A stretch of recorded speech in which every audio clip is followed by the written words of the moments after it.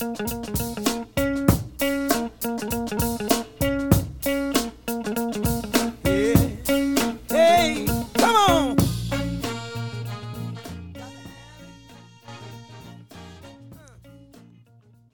to the Kelly Patrick Show. Thank you so much for tuning in. In today's episode, I am joined by Brian Fox. Brian is a Louisville resident, Louisville, Kentucky, of course, who is very passionate about his liberty-centric and Mises Caucus beliefs. I would say he's a very principled person when it comes to the message of liberty. Really appreciate him coming on. Second time he's joined me for an episode. I think it went very well today.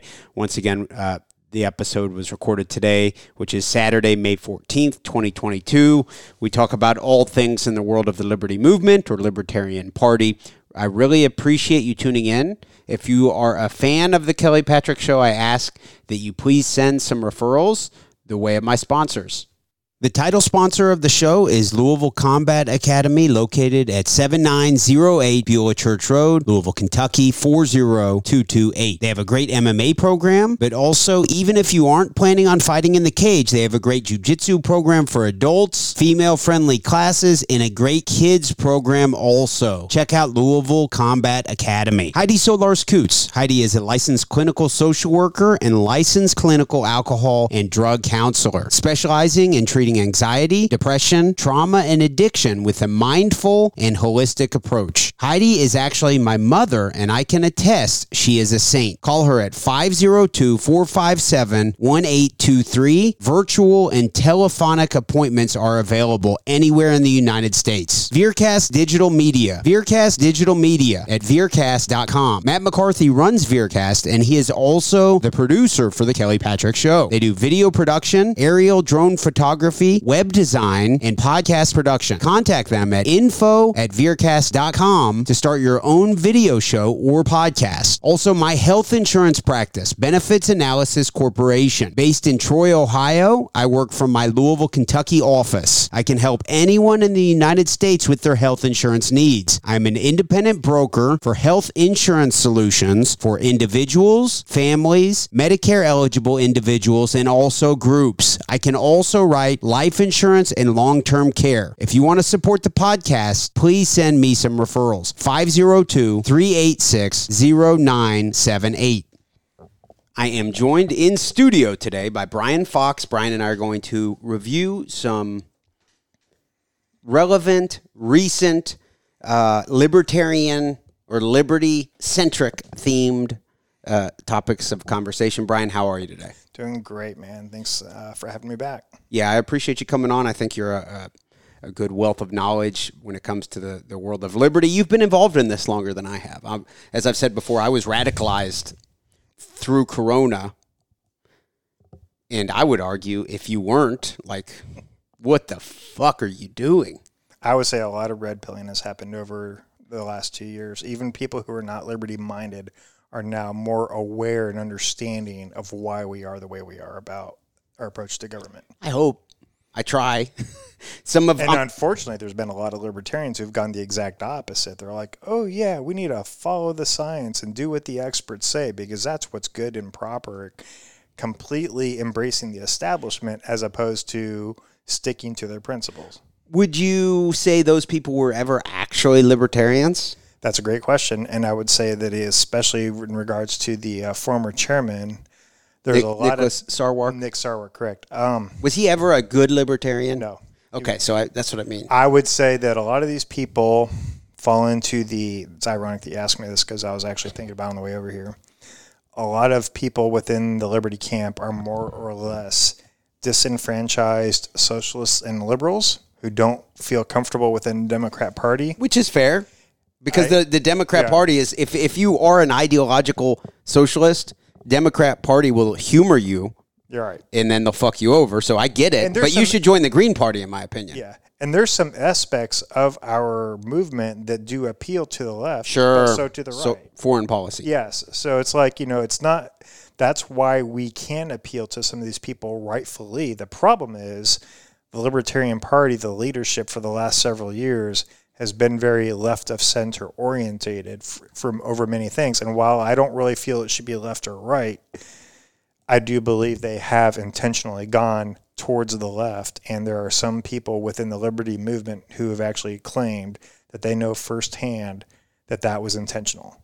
That it wasn't just as a matter of happenstance, that it was an intentional effort to move towards the left. Okay, so if someone's tuning in, I always try to treat each episode as if some random MMA fan was listening, which is, hopefully on occasion actually happening. But in 1971, the United States had trouble honoring some of their currency they had printed. They're like, oh, fuck, we got ourselves in over our head. And so they went off officially, I think they went off the gold standard. Correct. Nixon. Okay. And at that time, a new party came into existence. Okay. It was called the Libertarian Party. It was created in 1971 by David Nolan in Westminster, and there's actually Colorado. There's actually an argument that even as early as the 30s, upon the creation of the Federal Reserve, that's when we really, just the whole idea of the gold standard kind of went out the window, that our currency kind of started becoming meaningless. Yeah, I know. I've seen that we actually went off the gold standard way back then, too. Yeah, it was a matter of practicality, but not officially. It was officially in the 70s, but it was more of a matter of practice. And once the federal, so basically under central banking, so for people who don't know, treat it as if someone's intelligent listening, but they have no idea what the Federal Reserve even is or what currency even means. So for me, I'm not really what you would call a very smart person. I understand basic concepts and I put them together pretty well, but that's about it. There's a lot of people that are better educated in the technical aspects of these concepts that could explain it better to me. But basically, central banking is the idea that everything is on the books as opposed to just the hard cash, the commodities. So for them, it's all about I can make the numbers work on the balance sheet, even if in reality I don't have the actual money, the gold, to back up what I'm saying I have. So in the 30s, with the creation of the Federal Reserve, they started creating more money. They actually started creating money that wasn't actually backed, so therefore it wasn't real. That's where we started losing our value. In a very layman's simplistic way to look at it.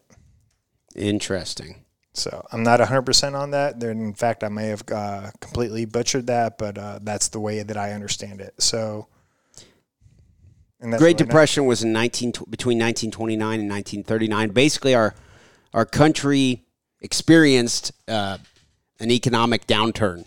There's 100 other people that could explain this better to me. This is not my wheelhouse. No, nor is it mine. Yeah, but who knows? This may reach out to someone. Right? So basically, it's not very difficult for someone, if you have any intelligence whatsoever, to hear, well, the Federal Reserve is putting our country into $30 trillion of debt, and they're printing new money every day. And so therefore, we're experiencing inflation. Yes. If you can't wrap your head around that today, then you are brain dead. So the best takeaway for a lot of people in regards to this subject matter is to realize the more money you create that is not actually backed is basically monopoly money. There's very little or to no, well, there's value, but it's minimal value compared to what it used to be. So the more we spend, the more we create, the less value it has because it's a watered down version of the original money that was created when it was originally backed by gold. So that's the best way to look at it, as far as I understand.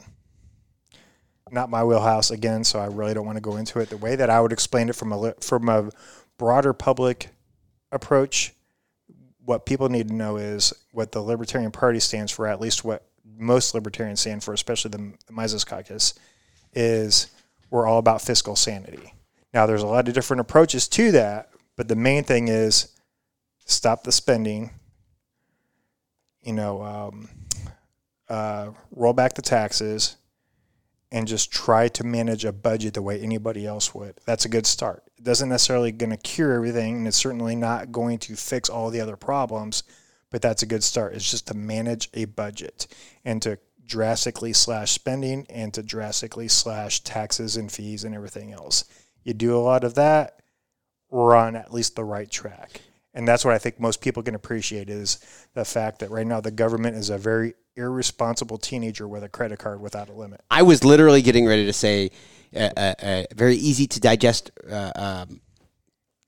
parallel would be, imagine you are a 18-year-old and you just now got your first credit card and your family has a little money, but they're not stupid. They're smart. They've been working for many years and maybe even a little generational wealth. But you don't quite grasp the way to handle money and to grow your net worth and things like that. So you get a credit card and you're like, oh, I'm going to buy a nice new Lexus because look, they said I can. And then you have a $600 monthly payment and you're living with your parents. And then you're like, well, I don't want to live with my parents. I'm a loser. So you go out and you rent a nice apartment that's $1,400 a month. And you have a good job too at 18 somehow. You're making $50,000 a year. So you're still broke. And then you just keep going further and further down this hole. And then to make up for all those mistakes, you have to even go further into debt. And eventually you had this amazing opportunity, but you fucked it all up. And I think the bigger issue to consider is maybe at one point they were sincerely trying to straddle the line between something that resembles responsibility and not getting too crazy with spending.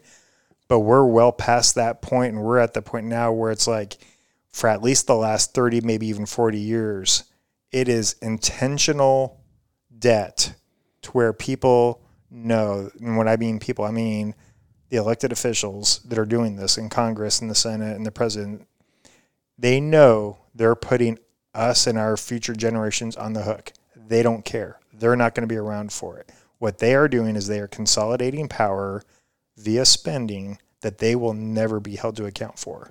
Never. And they know it. Okay. So why should they care? Because it doesn't matter to them. What matters to them is the short-term benefits of power and personal enrichment. Okay. So that was the beginning of the Libertarian Party, 1971. Fast forward to 2022. We have had many years of ups and downs within the liberty movement. I would say most famously, 1988, Ron Paul ran for president as a libertarian. I was born in 83, so I had no idea what the hell was going on. Once again, this is all pretty new to me, but he's kind of the face for a lot of people of the Libertarian Party. He got a little bit of fame. He ended up running again in 2008 as a Republican, and also in 2012, also as a Republican. Then his son ran in 2016 and 2010, all that. Initially 2010. Okay.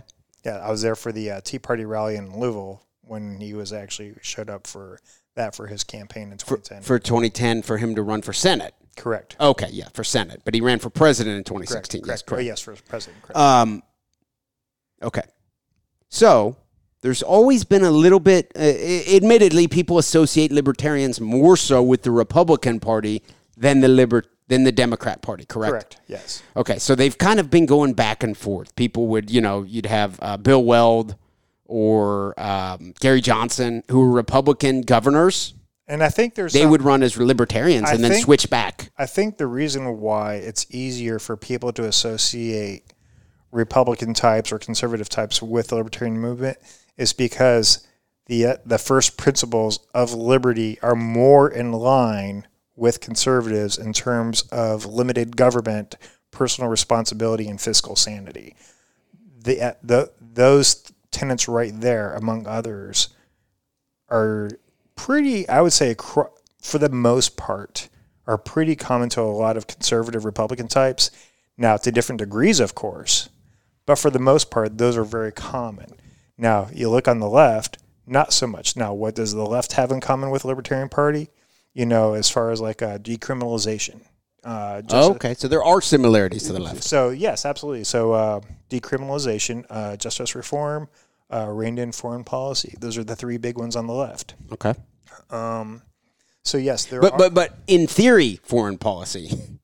True, of course. Well, Obama, right? He was he had the same foreign Obama has the same foreign policy as Ron Paul. I think we're getting to the point now where it's actually less of a left versus right on war and more of an establishment versus a populist approach, and realizing these wars don't actually benefit anybody except for the establishment, the ruling class, who actually becomes enriched by all of this. I love how often it's repeated now. 10, I think, I may be butchering this stat, 10 of the 13 wealthiest counties in the United States are where? Yeah, right there in Virginia, D.C. area. What should we think of that? Does that mean they're producing things? And that's what actually Dave Smith was saying. I believe it was Dave Smith that said that just recently on that podcast roundtable, which is they don't create anything there. So where's all that money coming from? How is that being, how is all that money being accumulated? Well, because that's where all the wealthy people within the military industrial complex, the ruling class, the legislative people, the policy people, the lobbyists, that's where they all live. In their families, and they're all connected. They're like, coincidentally, let's buy a bunch of stock of Raytheon or whatever it is, and then we're going to go to war, and voila, you're rich. Yes, correct. Okay, so although there are similarities to a traditional leftist, more so associated, Libertarian parties more so associated with the Republican Party, modern day, 2022, a couple of the issues that are occurring. First off, the Libertarian Party, as you said, in recent years has been more associated with the left. For some reason, Nicholas Sarwark, even Joe Jorgensen, who I voted for in 2020, she was more associated with being a leftist, and even more so over time. The Mises Caucus is slowly working, and I think on May 25th of this month. The 26th, I believe. I'm sorry, 26th, there will be a meeting, a Libertarian National Convention in Reno, Nevada, and hopefully Angela McArdle will be appointed to the... Or will be voted in as... I'm sorry, not appointed. LNC, the chair. The chair. So that would mean then that they're positioning themselves for the Mises Caucus to take over. Less of a woke, pussy version of the Libertarian Party, more of a Ron Paul. Ron Paul will be there. Yes, correct. Ron Paul will be there. And I think it's important to distinguish that while there is a lot of carryover with the right in terms of our approach to limited government, it's just as much on the left as well. I mean, we're all for, decriminalization, for justice reform, for, reining in the wars, for leaving people alone. That stuff's still there. We just don't emphasize it in the same way because we feel like there's a lot of bigger issues. Now, we'll say this. The drug war is a big deal.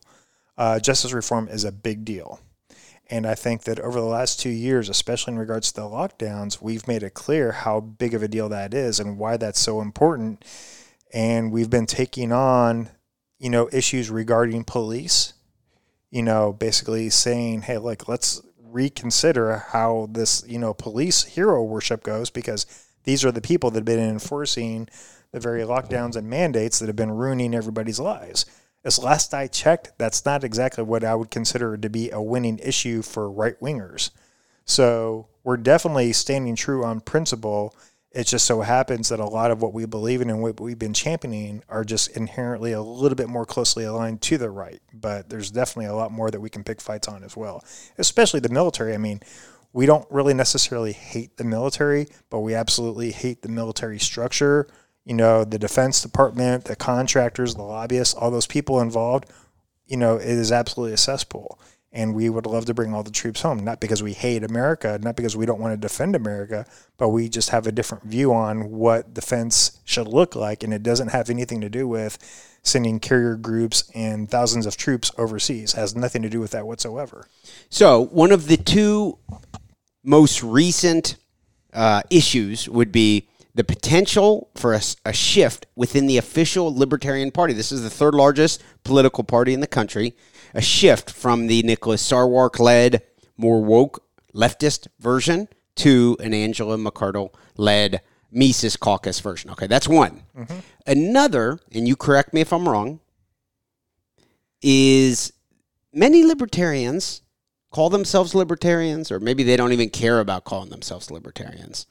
But they think it's silly to vote libertarian and to identify yourself as a part of that movement because you're not going to win. Let's be honest, Dave Smith's not going to win in 2024. You don't think that. I don't think that. Nobody really thinks it. But that's not why they're running anyway. So. Okay, yeah, correct. But someone such as Mark Claire, who I will be interviewing Monday, 2 days from now, recently, Mark Claire is a podcast host, one of the older podcast hosts in the world of the Liberty movement, Lions of Liberty. He created with a couple of his buddies who went to Penn State. And he has hosted debates for Dave Smith against the woke libertarians and things, all sorts of things. He's very involved. He announced just a couple days ago, or a few days ago, I'm sure you saw it, that he is And did you listen to his podcast where he described it? I have not. Okay. Where he basically is not sold on the Mises Caucus being the solution. He's not a woke libertarian. I mean, that would be laughable to say, oh, that means he likes Joe Jorgensen and those guys. So instead, there's the Mises Caucus, there's the Nicholas Sarwark woke-led version of the Libertarian Party. Then there's a group of libertarians like Pete Quinones. So you're talking about the post-libertarian movement. Post-libertarian movement would be what it's called. So the best way I can address that, because I don't really keep up with a lot of those personalities, and to be quite honest with you, I don't really care to. Fair. I'm familiar with them, but I don't follow them. And I would just say this. The main difference between us and them is we take an all of the above approach, whereas they tend to be a little bit more sort of pessimistic in terms of, well, we don't think you're really going to be very viable, so we don't really think that you should be taken too seriously or even be supported. Whereas we're kind of like, hey, every approach that we can take, that the liberty movement as a whole can take to advance the cause of liberty, thumbs up. We're cool with it. It's like it's going to take an all hands on deck approach. Okay. And I think that's the one thing that I wish more people who are liberty minded, more people who are against the establishment should recognize is that, look, there's so few of us. It's going to take all of us, all of our efforts combined in some way to push back against this monster of an establishment that wants to crush us and enslave us all. And we don't have a problem per se with anybody who wants to take a different path. We may not necessarily support it in terms of advocate for you, but we have no problem with what you want to do. Like, say, for Pete Quinones, someone who wants to pursue agorism, someone who wants to just try a parallel or a different system, cool. Do your thing and see what happens. We're not enemies. Exactly. But you know what? And people are free to, promote and advocate. That's cool. We have no problem with that. All we're saying is don't shit on us. Don't talk shit about us. Sure. Just, do your thing. And then whoever gets to the finish line first, great. So basically, my understanding is guys like Pete Quinones, Mark Claire, and many others is they may philosophically agree basically with the same platforms you and I do. They believe in the essence of live and let live and just enjoy personal freedom. And same thing we do. The difference is we want to use the Libertarian Party platform. We being Mises Caucus members. Correct. Okay. Want to use the platform as a way to spread the message in a way that it has not been spread before since Ron Paul. Okay. That's the goal. The Libertarian Party for years has been more or less a pet of the establishment. And that's putting it generously. A pet? A pet of the establishment. They've been friendly towards the establishment. Gary Johnson got a record number of votes. Votes don't really matter a whole lot because ultimately, as we saw, you didn't get membership, you didn't get enthusiasm, you didn't get groundwork support, and honestly, all you really got was people who just didn't like Trump and thought Hillary was, a monster. So that's kind of like a low bar to surpass. So for us, it's more or less about, hey, look, we are not here to say that we have the perfect answer. We're here to say this is one approach to try to share and grow the movement, to share the message and make the movement larger so that eventually, yes, we can have more than just a voice. We can have an effect. Mm-hmm. Now, however that results, we'll have to wait and see. Smarter people involved, i.e., Michael Heiss, Angela McArdle, other people who were involved, they have more of an insights to strategies and politics to where they can work that. I think one thing that I bring to the table, or at least one thing that I feel like I can offer, is an end user perspective. I'm sorry, an end user? Yes. When I say that, I mean the person who's at the very bottom or at the very end of everything else. Like, I came in just hearing about a lot of this stuff. I'm not a person who's like overly active and involved and deep in the trenches. I'm just kind of the guy that's on the other side of the keyboard that's hearing a lot of this stuff and thinking, okay, this is cool. I will support it. In essence, I'm the kind of person that they are targeting, or I was. That they are targeting. Yes, correct. I can speak to the perspective of the average guy that's just kind of cruising through life, doing his thing and thinking, oh, what's this liberty thing all about? Okay. That's where I came from. Well, that's great. So I feel like I can relate to the casual sort, as you would say in MMA, the casuals. Sure. I can relate to that because I don't consider myself to be a policy nerd. I don't consider myself to be a political nerd. I consider myself to be just someone who's passionate and curious, and I tune in. So from that perspective, I can see the merits of the Mises Caucus because they are trying to advance a very simple and practical, consistent message of just liberty. Not necessarily liberty right, liberty left, or anything else. We're not pushing any pet causes. All we're trying to say is the government is fucking nuts, and we need to find a way to fix this before we all end up either dead or enslaved. That's kind of the essence of where we're coming from. Okay.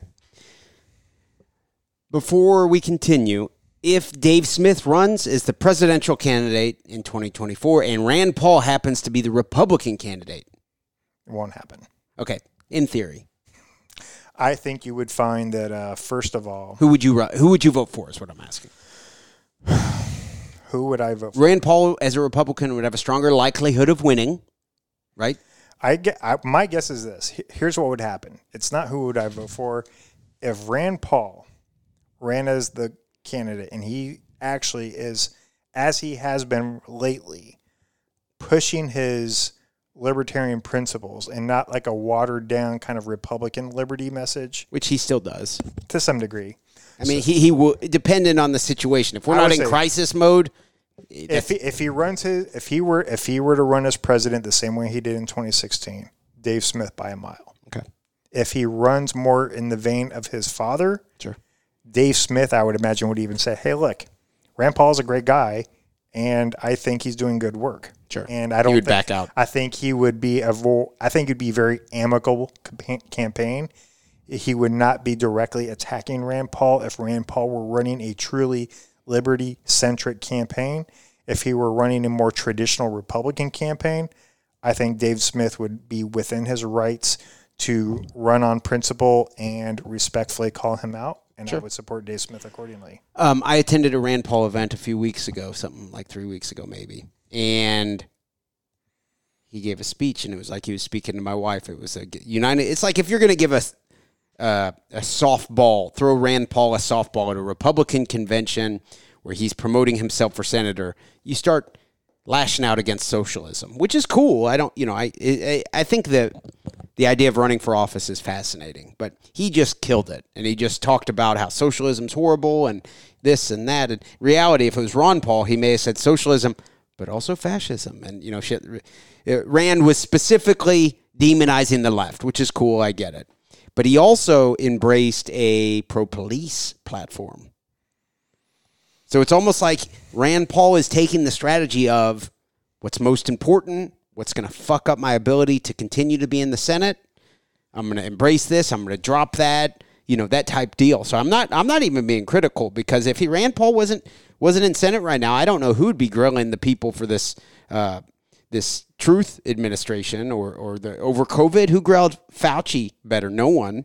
Or Ukraine or anything. So I'm happy as hell he's in the Senate. I'm not knocking him, but his stance on the police, Mitch McConnell was there at the event. So think about it like this. Nobody's going to be perfect. Thomas Massey, who I think is quite possibly even more so than Rand Paul, been the more consistent liberty type, and even he embraces the police. Sure. I will even go so far as to say, I don't assume conservatives should turn their back on the institutions of police. I would rather them understand what the problems of police are. Sure. And then say, hey, look, we need to reform police. I don't expect them just to do a 180, because these people don't share the mindset that we do as to what is wrong with police. I don't hate police, and I don't think most libertarians necessarily hate police. We just hate the institution of police. We all agree that we need a peacekeeping security force. We just prefer it to be done privately and to be more accountable. Policing by the state as is corrupt. It is evil. And I have a real big problem with it, but I understand why people like Thomas Massey and Rand Paul continue to support it because they're coming from a different point of view. Okay. All right. So, moving on. One of the biggest assets for Dave Smith, not only is he fucking funny, he cusses. I know that sounds silly and petty to some. I don't care. He's funny. And you're a guy, I'm a guy. Behind closed doors, what percentage of males, if you crack some somewhat inappropriate jokes behind closed doors, they're going to fucking laugh. It's funny. Enjoy your life. Who fucking cares? He's a good dad, I bet. He's a good guy. That's the shit that matters. Actually have a fucking sense of humor. So Dave Smith's funny. He's very persuasive. And he happens to be friends with guys like Tim Pool and Joe Rogan. So that's a huge asset, right? On a recent podcast episode, just a few weeks ago, on the PBD podcast, Patrick Bet-David, an Iranian guy, he interviewed Joe Jorgensen. I don't know why. Did you see that? I've heard about it. I just heard them talking. You heard about probably some audio clips from it. Correct. And Patrick Bet-David, was trying to learn more about the Libertarian Party. He's from Iran. He's very anti-communism, very sharp guy. And he was talking to her, and she just came across. I watched the whole thing twice. She just came across not very good. She looked like, some people said she seemed drunk. I heard she had a couple glasses of wine. I heard she came across as very ignorant, very bitter. Sure. Very sour. Yeah. Someone who was not very charismatic. Nope. Someone who just seemed like that they had just literally just been thrown away from life and just had no real enthusiasm about anything. Was depressed. Wasn't very passionate about the topic of liberty. And as a reminder, Dr. Joe Jorgensen, a professor at Clemson University in South Carolina, is who I voted for in 2020. You also? As did, yes. Okay. And I'm proud to have voted for her still, just because I do think that helps. I know it sounds silly to some. She got like 1.4% of the total votes, something like that, very low. But this Patrick guy interviewed her. And on the podcast, she came across just like shit. But in particular, she was critical of Dave Smith. But Patrick Bet-David grilled her and said to her a couple things like, who have you debated? Have you ever debated someone? Did you see that part?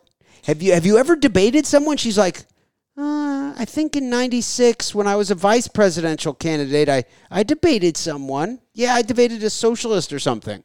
In 96, and he's like, what? You know, he's very principled interviewer. I mean, I'm way more of a pussy when it comes to interviewing people than him. And he was like, that does not sound good. He was just telling her, that does not sound good. Well, Joe Jorgensen's campaign, along with so much else about the LP, is just further evidence that the LP has really, how shall we say, lost its path or meaning in terms of what it really should stand for, and just more or less became sort of a distraction for establishment types. I don't really know a whole lot about Joe Jorgensen. I never really followed her very closely. I will just say this. Based on what I've heard from other people talk about her, what I witnessed her from the campaign or the lack thereof, she was really just indicative of the overall larger Sarwark strategy of just kind of go with the flow, don't rock the boat, and let's just kind of pander to certain types of people and not really make a wave. That's not what liberty is to us. That's not what liberty is to a lot of people who think like us. And the reason we are looking to provide new leadership is because our vision of liberty and what we feel like we can do with a platform is going to be in stark contrast to what we've seen for the last several years. And I do believe that after we take over in Reno in a couple of weeks, you know, once we get our feet under us in short order, I think that as soon as early June, people are going to see a whole new face and hear a whole new voice from the liberty movement that they've never seen or heard before, and it's going to make waves. And I feel that people are going to finally understand that the liberty movement is not for just disaffected Democrats. It is literally for people who are pretty hardcore about personal rights, guns, liberty in general, the real liberty that you think of. If you have a conversation with your friend about the ideas, hey man, I just want to have more of my money, more freedom to live the way that I want to live, pursue what I want to do with my life, and have the government leave me alone. When you start talking that way, that's what we're pushing for. We're not pushing for the alt-right. We're not pushing for Trump. We're not pushing for the Republican Party. We're not pushing for anything other than just to leave people alone and rein in the government. Even if another pandemic occurs, there should be no instance where the government says, hey, you're not allowed to leave your house today. Even more so, because as we have learned, whether it was the war on terror or the pandemic, the government loves an excuse to take over your life. And they always take a little bit of your freedom during those moments of crisis, and you don't ever get some of it back. Now they're saying, oh, we're relaxed now. Schools don't have to wear masks. Aren't you happy? And shit like that. My kids go to public schools. Should have never happened to begin with. Should have never fucking happened to begin with. Even if it was a worse pandemic than it was, in my opinion. Even if people truly were dropping dead at just a freakishly high rate, perfectly healthy people left and right dropping dead. Government should never say you can't leave your house, because they can't force you to leave your house. You're allowed to stay in your house and be safe if you want. No one's going to force you to leave your house. The real question is going to be how far gone are we, and then what's going to happen with Trump.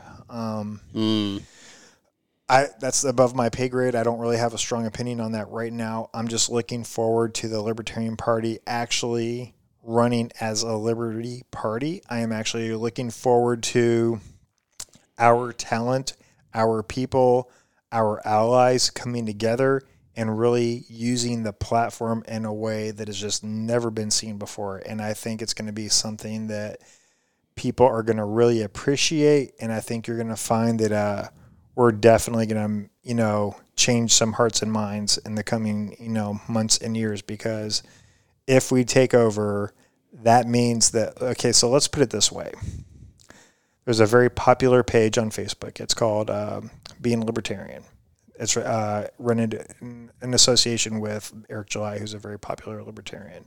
Man, I like Eric July. So they put up some really good shit in terms of their memes and their commentary. And people love it. A lot of people love it. And one of the most common things you'll see within those liberty meme pages talks about, I love libertarian ideas, but libertarian candidates just suck. People are now, granted, I can't promise you exactly what we're going to have for candidates coming up, but in terms of our messaging, in terms of the face, in terms of our people, you're going to finally get what you think liberty should be all about. Okay. That's great news. Patrick Bet David did the podcast interview a few weeks ago with Joe Jorgensen. Within our world, the world of people who follow liberty type shit, because not everyone does, it was a big hit. She said at one time, she quoted, like, if you and I sat here and joked around for a while, I could say some pretty inappropriate shit. Dave Smith on a podcast many years ago had said something to the tune of, they were talking about rape. And he was Dave Smith was making the argument that even if a man and a woman get drunk and very drunk together and then have sex, that's not rape, no matter how drunk you get. Okay? Not necessarily rape, I think. If you go back and listen to the original clip, which I have, he's not advocating for rape or anything like that. He's saying rape is bad. But we have to draw a line here, kind of like racism. Racism is bad, but you can't just go around calling everybody racist. So let's put this in context. I know where you're coming from on this. So the problem you're going to have and this, I'm sure the Mises Caucus leadership is aware of this. Most of our critics are not coming at us in good faith. Sure. So they're going to find the absolute worst crap that they can find to twist and misrepresent where we're coming from. They can't steal. So let's put it this way. We steel man their arguments and they straw man everything else. Why is that? It's because we're confident in what we have to say. Sure. we know that we're being sincere. We know what we're talking about, and we have confidence that what we're saying has value and will resonate. They ain't got shit. They haven't had shit. So what can they do? They can try to make personal attacks, smears, and try to make distractions and say, this is who you are from 5 or 10 years ago, something vaguely said or easily misconstrued. It's not a good faith argument. At all. So basically all they're trying to do is they're trying to find some way to try to say, oh, look, we found this. I'm like, and Dave Smith, good for him, is really smart about this, and he knows how to handle that. He fucking handled it like a champ. I assume you heard his episode of Part of the Problem where he doubled down. Yes, and I would say this. This is what I love about Dave Smith, even though I don't think he's going to have to worry about being the nominee, but I will say this.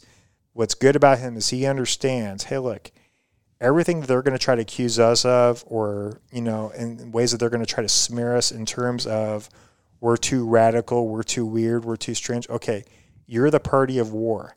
You're the party of enslavement. You're the party of all these evil things that you've done to us. And you want to talk about some stupid joke that I made? A joke. I will happily take that challenge any day of the week. He's like, look, if you want to talk shit about jokes that I've made or offhand comments that I've made. He's a professional comedian. Yes.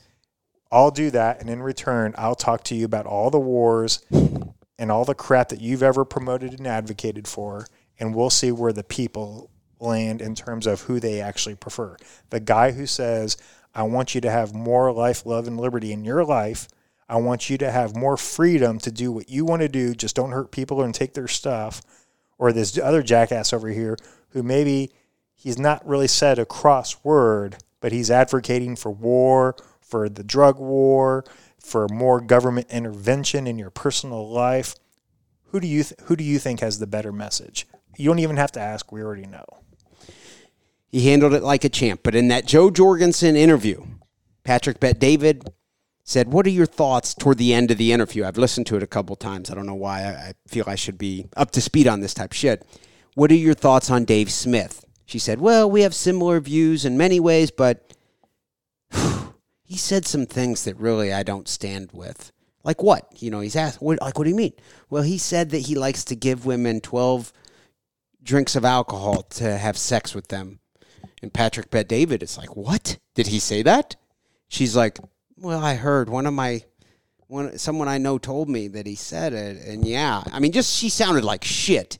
It's really not even worth rehashing. No, it's not. But she took a shot at him. Sounded super salty. She sounded horrible. For me, it just reaffirmed what I already suspected. That basically she was a smiling face in the beginning, but she was just a tool of this group of people within the LP that really don't value liberty. Let's just be honest. Sure. They don't value liberty.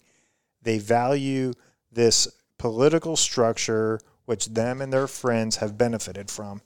She didn't do shit to advance the party during the campaign. She did not. She basically took a nap for, the better part of 4 or 5 months, and that was about it. I interviewed her. I did interview her. And she was nice, and, she knows libertarian principles, and she does know. But she's not an advocate. No, she has no spine. And I'm not saying it's because she's a female. She has no passion whatsoever. I'm not saying it's because she's a female at all. Well, no, because if you listen to Angela McArdle, she is a lion. I mean, honestly, I'll tell you this much. I am so thrilled that Angela McArdle is running because I have heard her speeches. I have heard her take questions. I've seen the way she's conducted herself. She is fearless. She is smart. And most of all, she knows how to talk to people. And then as far as I'm concerned, and I've been saying this for a while now, I think that the chair of the LP is, in fact, more important than whoever we nominate in 2024 because I believe that the chair will be able to direct the direction, the attitude, the overall orientation of the LP in a way that will have more of a ripple effect than just whatever 4 or 5 months will benefit from the 2024 campaign. She'll have 2 years to run things and make things work in a way that across the nation, liberty is actually being pursued and supported as opposed to just consolidating power for people who just want to be in this club. So, in response to Patrick Bet-David's podcast interview with Joe Jorgensen, the Libertarian World, I don't want to say it was even that big of a deal. Dave Smith addressed it on his podcast. Like you said, he handled it like a fucking champ. Kind of like, almost like Trump did in his, except for the issue with Dave Smith is he never actually did anything. Trump actually was banging like porn stars and shit. Dave Smith doesn't have any dirt out there, except for inappropriate jokes. But he handled it like a champ. And to Patrick Bet-David's credit, his response was to put together a libertarian roundtable discussion with Dave Smith, Larry Sharp, Spike Cohen, and Jessica Vaughn. Jessica Vaughn is a former Playmate. To be honest, I'm not real familiar with her. Are you? Nope. She sounded good, in my opinion. I've seen her on Twitter. That's about it. Okay. But they recorded a 3-hour and 15-minute podcast episode, Libertarian Roundtable discussion. I've interviewed Spike many times. I've interviewed Larry many times. I'm a fan of both of them. There was one other guy. Was he like a is he like? Yeah, I don't know who that was. I think maybe that's Patrick Bet-David's co-host. He was actually really good. He seemed like he was like very either well versed or understanding, I guess, of the liberty aspect, because he seemed to chime in with some really good points that I really liked a lot. I agree. So, but what were your thoughts on this episode? It was awesome. What do you mean by that? What was awesome about it? Everything. I will say this. Everybody had a very good individual approach to many different things. And one thing I hope some people will consider, more people will consider, is there's more than one point of view on liberty. There's more than one approach on liberty, and it's going to take all our voices and all our efforts to really advance liberty in a meaningful way. I would, and to that extent, I'll even support my own words by saying this.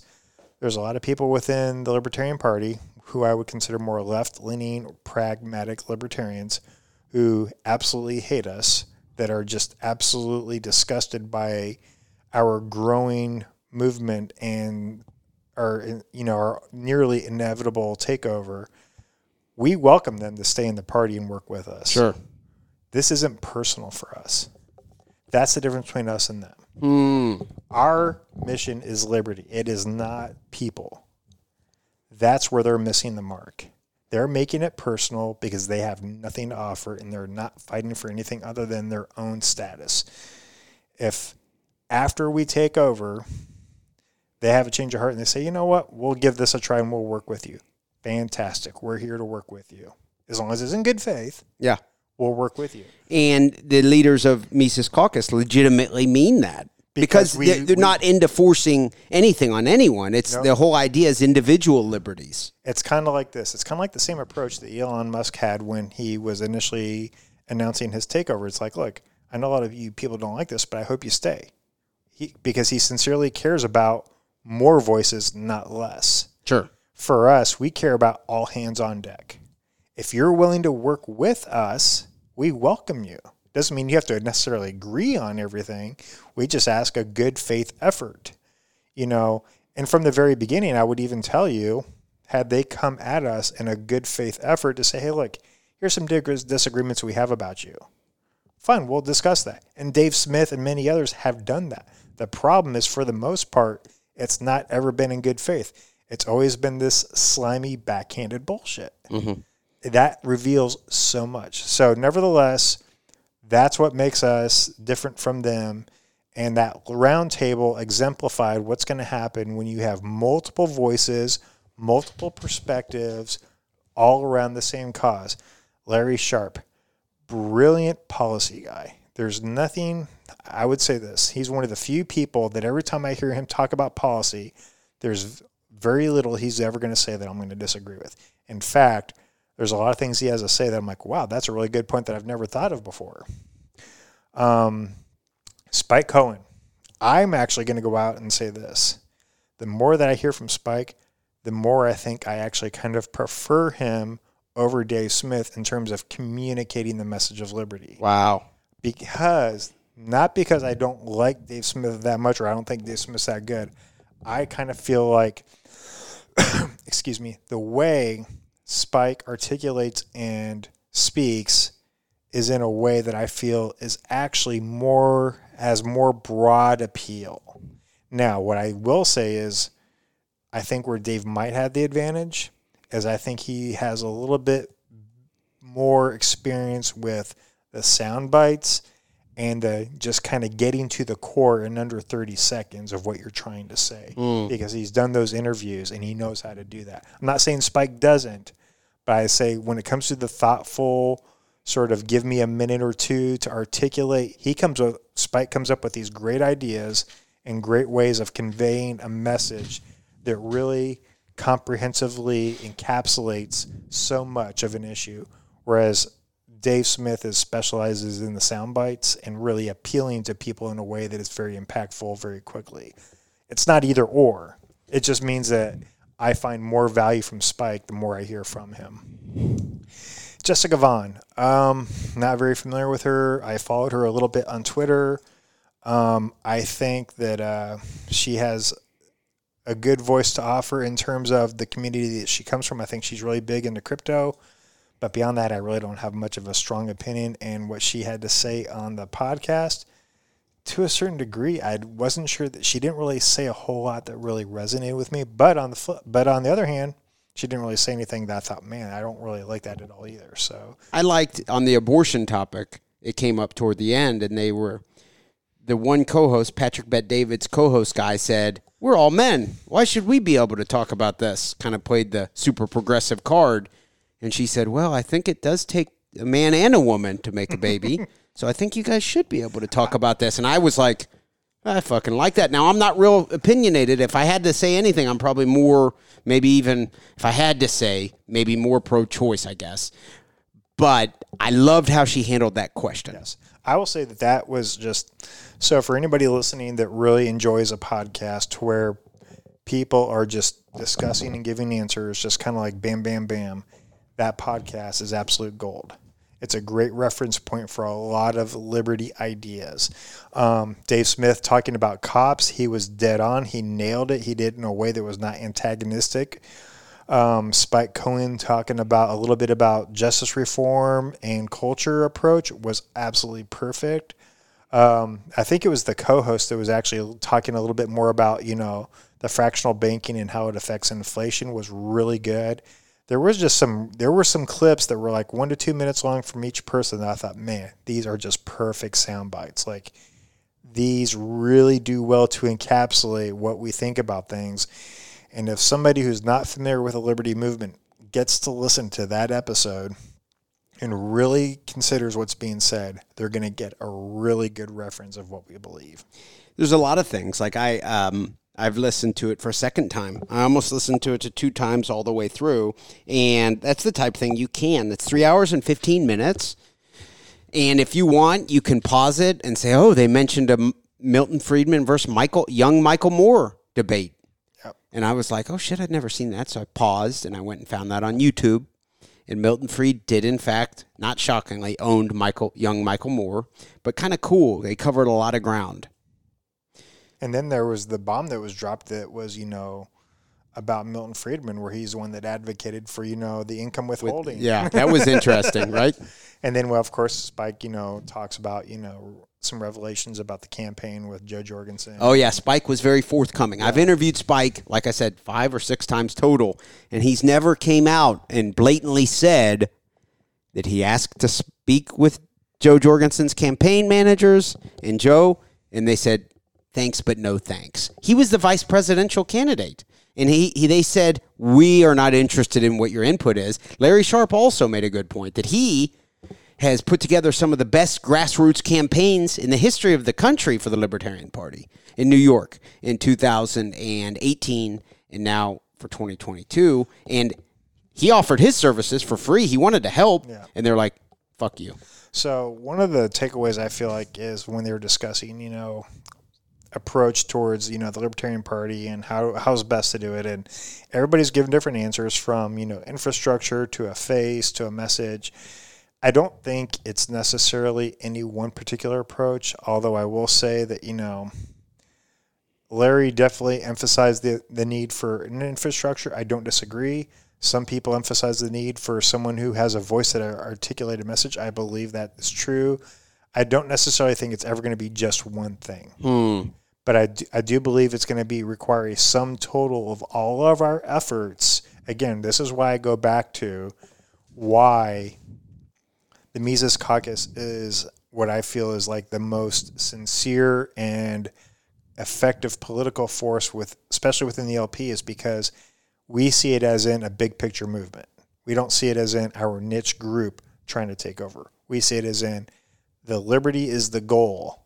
Move liberty across the board nationally for all people.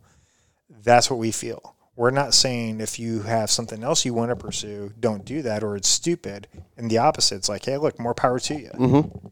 So again, we're kind of an all options, all hands on deck, everybody do your thing, because honestly, there's so few of us, we need everybody. We don't want to exclude everybody. If Nick Sarwark, for whatever freaking reason, I know this won't happen, but if he had a change of heart, let's just say he saw that after the first 6 months to a year that we were effective, and he genuinely showed up and said, you know what, I'm willing to give you guys a shot and help out. Now, granted, it would take a lot for him to prove that it's a good faith effort. Yeah, he tweeted today. I follow him. I don't know why. He tweeted a video of Mitch McConnell in Ukraine supporting Ukraine. Today he tweeted that. Yeah. So I mean, his foreign policy, his everything is not consistent with liberty. Right. So all I'm trying to say is, but if he were to, anybody who demonstrates in good faith, we're willing to work with you. We're not here to be tribal. So that being said, I am not on that, echelon of it's not my job to figure out who's got the best approach. I'll leave that up to smarter, more capable people. Again, end user approach. I just want people to talk liberty, win hearts and minds, and get people to really buy into this idea that, hey, look, you know what? The GOP is not going to get taken over for two main reasons. Number one, they have too many people. There's too much power that attracts the people involved. And the leadership is what you really would have to take over to make any change. And you're not taking over the leadership anytime soon, if at all. So while I appreciate what Massey has done and while I appreciate what Rand Paul has done, to be honest, they have actually done what we plan to do with LP. They have been advocates. They have been very effective advocates. For liberty within the Republican Party. Did they stop anything within the GOP? No. No. Did they change much within the GOP? No. But have they won hearts and minds? Absolutely. That's what we're planning to do. Okay. What about so many different directions this can go in? What if Dave Smith were to run in 2024? He gets a nice following. Let's say he gets 6% of the vote. Kills it. That would be killing it, right? Sure. Okay. Well, I mean, depending on how much national recognition he gets. Yeah. So, I mean, it could be 6% that nobody cares. I think it'd have to be. I think, as Michael Malice said, we'd have to get closer to 8 to 10% before they really start to take us seriously. Because once you get to that point, you're kind of like you're making it or breaking it for somebody. But realistically, something like that happens. A star is born politically. Would there be a chance Dave Smith would end up going Republican? No. Okay. Ron Paul did. So keep in mind, and I think I've heard this said, and I don't know how true it is, Ron Paul apparently has said that if the LP had been viable back in 2008 or earlier, he might have actually gone within the LP. It was just that the GOP was the most viable to support his message and his platform. And you could argue it still is. I'm not saying I'm on the post-libertarian bandwagon. I'm not. But you could certainly argue, I mean, I know it's May 26th in Reno. We'll find out. So here's the way that I see it. Let's say that Dave runs in 2024. Let's say he gets 6 to 10%, somewhere around there, enough to make waves. If you're getting 6 to 10% to make waves, guess what? You've already transformed everything. Now you're putting much more in play. You're drawing more from the GOP and from the Democrats. More people are looking at you, and you don't have to sacrifice your message at all. Now you're a legitimate threat. You don't need to run off and go someplace else. People are seeing you, they're hearing you, and they're coming to you. So it's not 2024 you're worried about. It's 2028, 2032.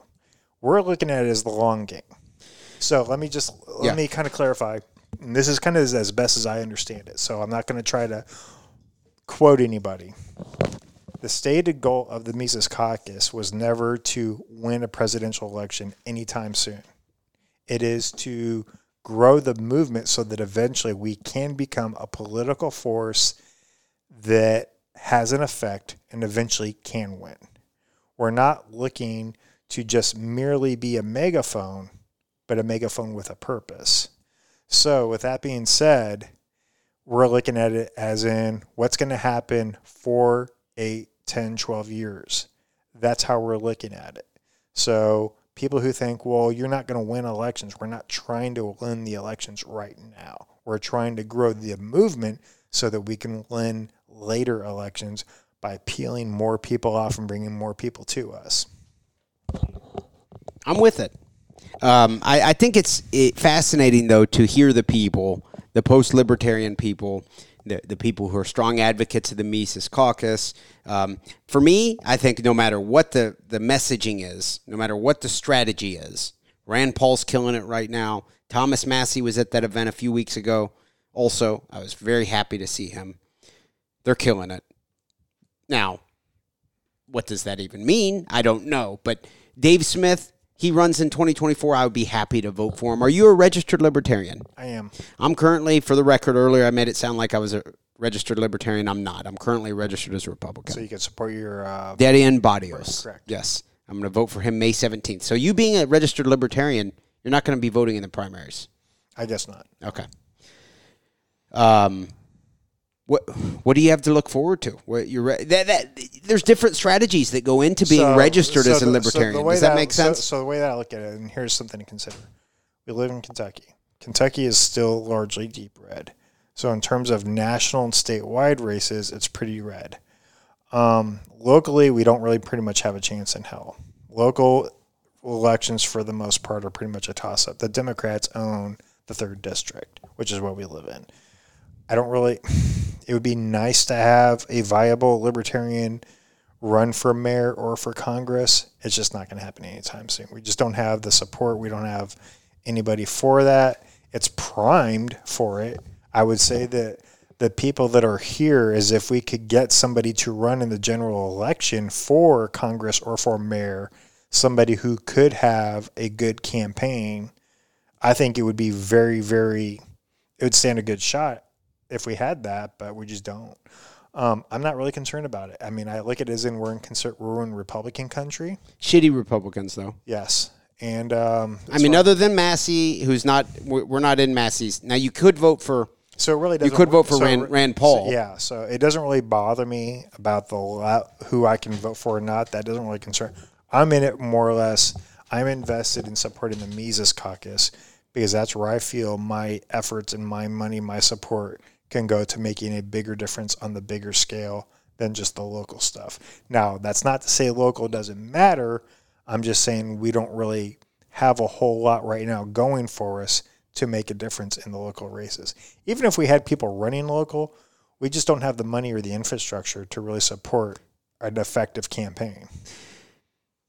Is it important for you to vote for Rand Paul over socialist-leaning Charles Booker? Is this a trick question? No, I'm asking because you could in November. You could. Why would I vote for Booker? I'm not saying you'd run for Booker, but is it a priority for you to physically show up to vote? I could still vote for him in the general. That's what I'm asking. In November. Yeah. So yeah, you're going to show up and vote. Absolutely. Okay. In the general election. Yeah. No, I'm just saying that in the primaries. No, I get it. You're a libertarian unless I'll just be drinking bourbon during the primaries, but come November, I'll be supporting Rand Paul. Correct. Okay.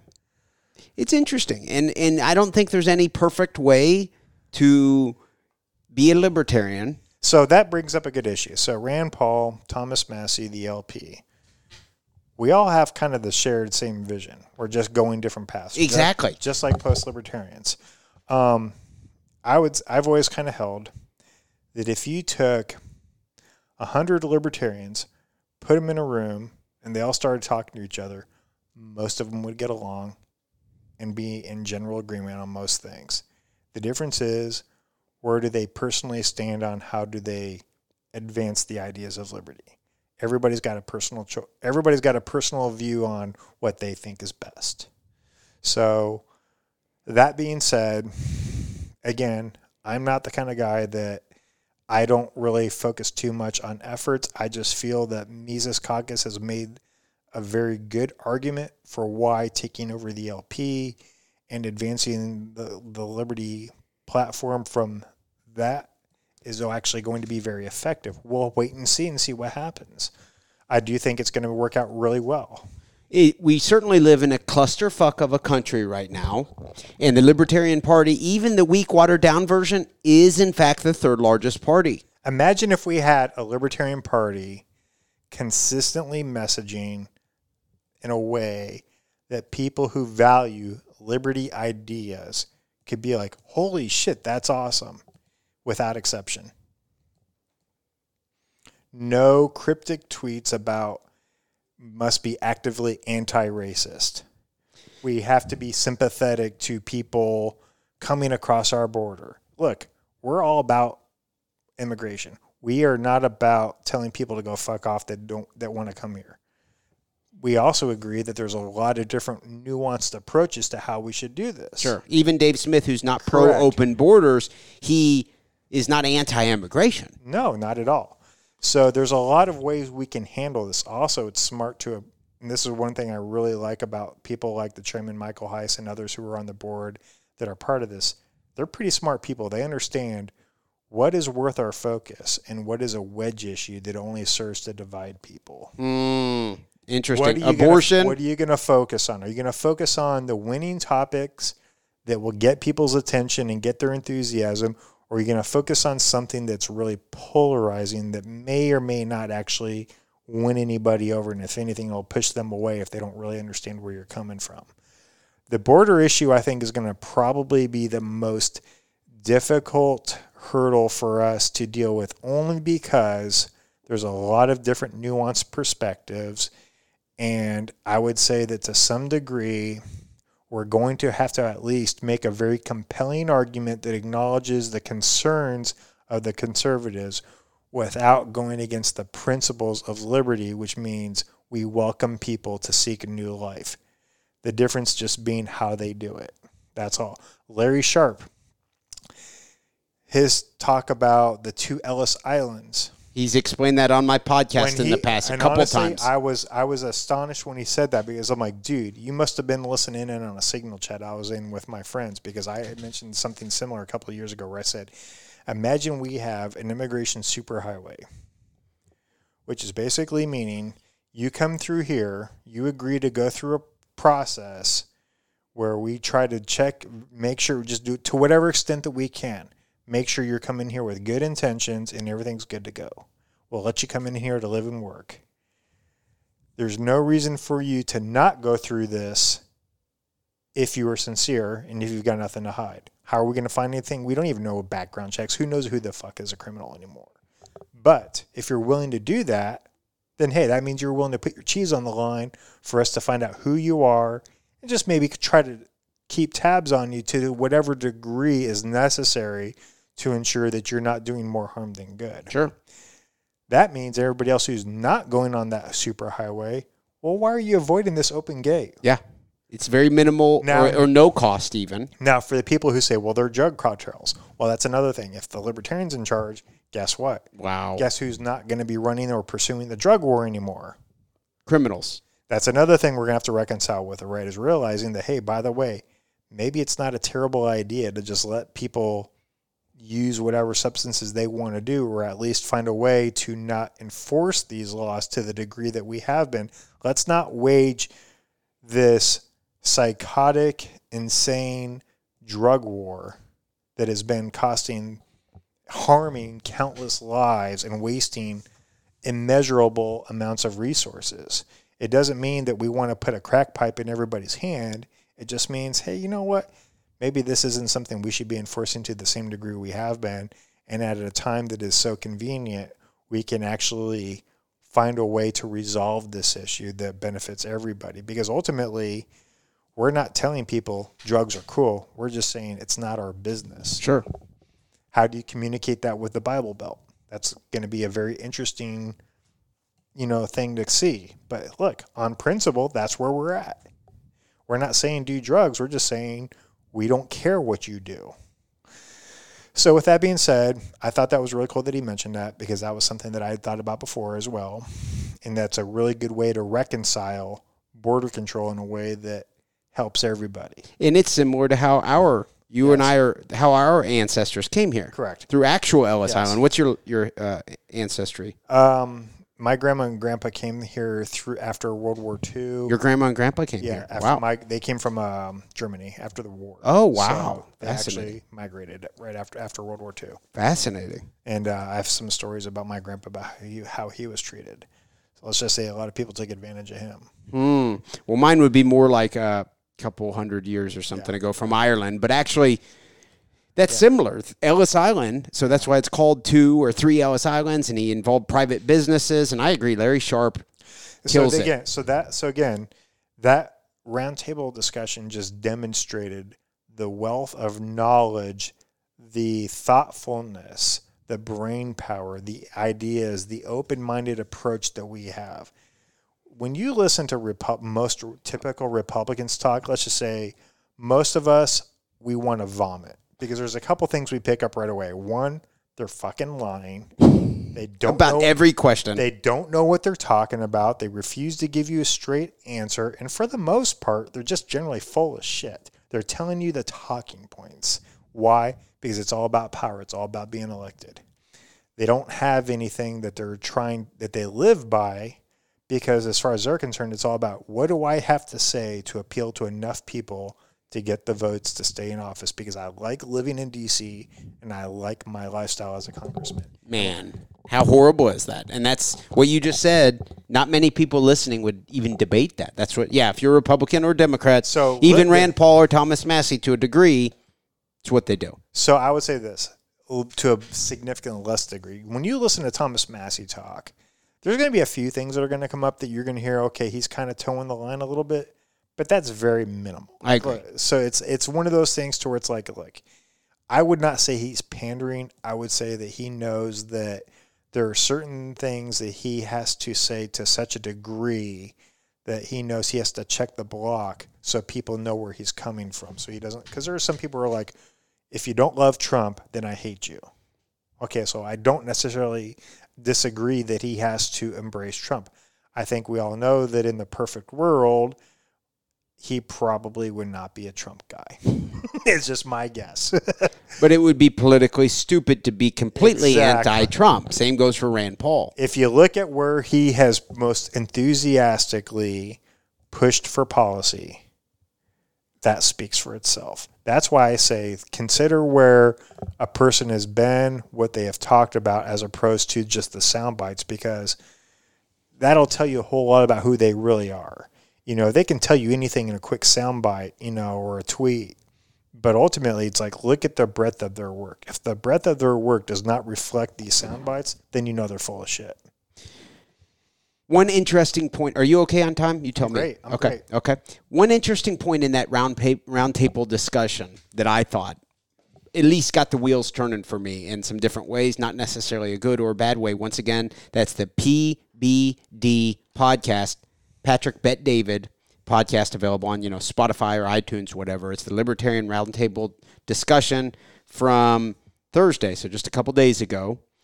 If anyone's listening, I suggest you do check it out. Fucking awesome. Even if you don't know anything about the Libertarian Party or the Liberty Movement, one thing I thought was interesting is they said, the one guy, Patrick Bet David's co-host, said, what you guys need is The Rock.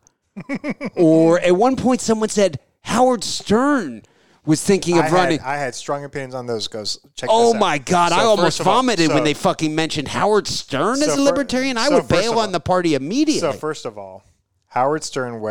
So they said Howard Stern because he said at some point he was very libertarianish back in the day. Well, look, he was libertarianish back in the day because things were comfortable enough for him to feel like it was okay to do that. Well, what did he do during COVID? He's a pussy. He became a fucking lockdowner.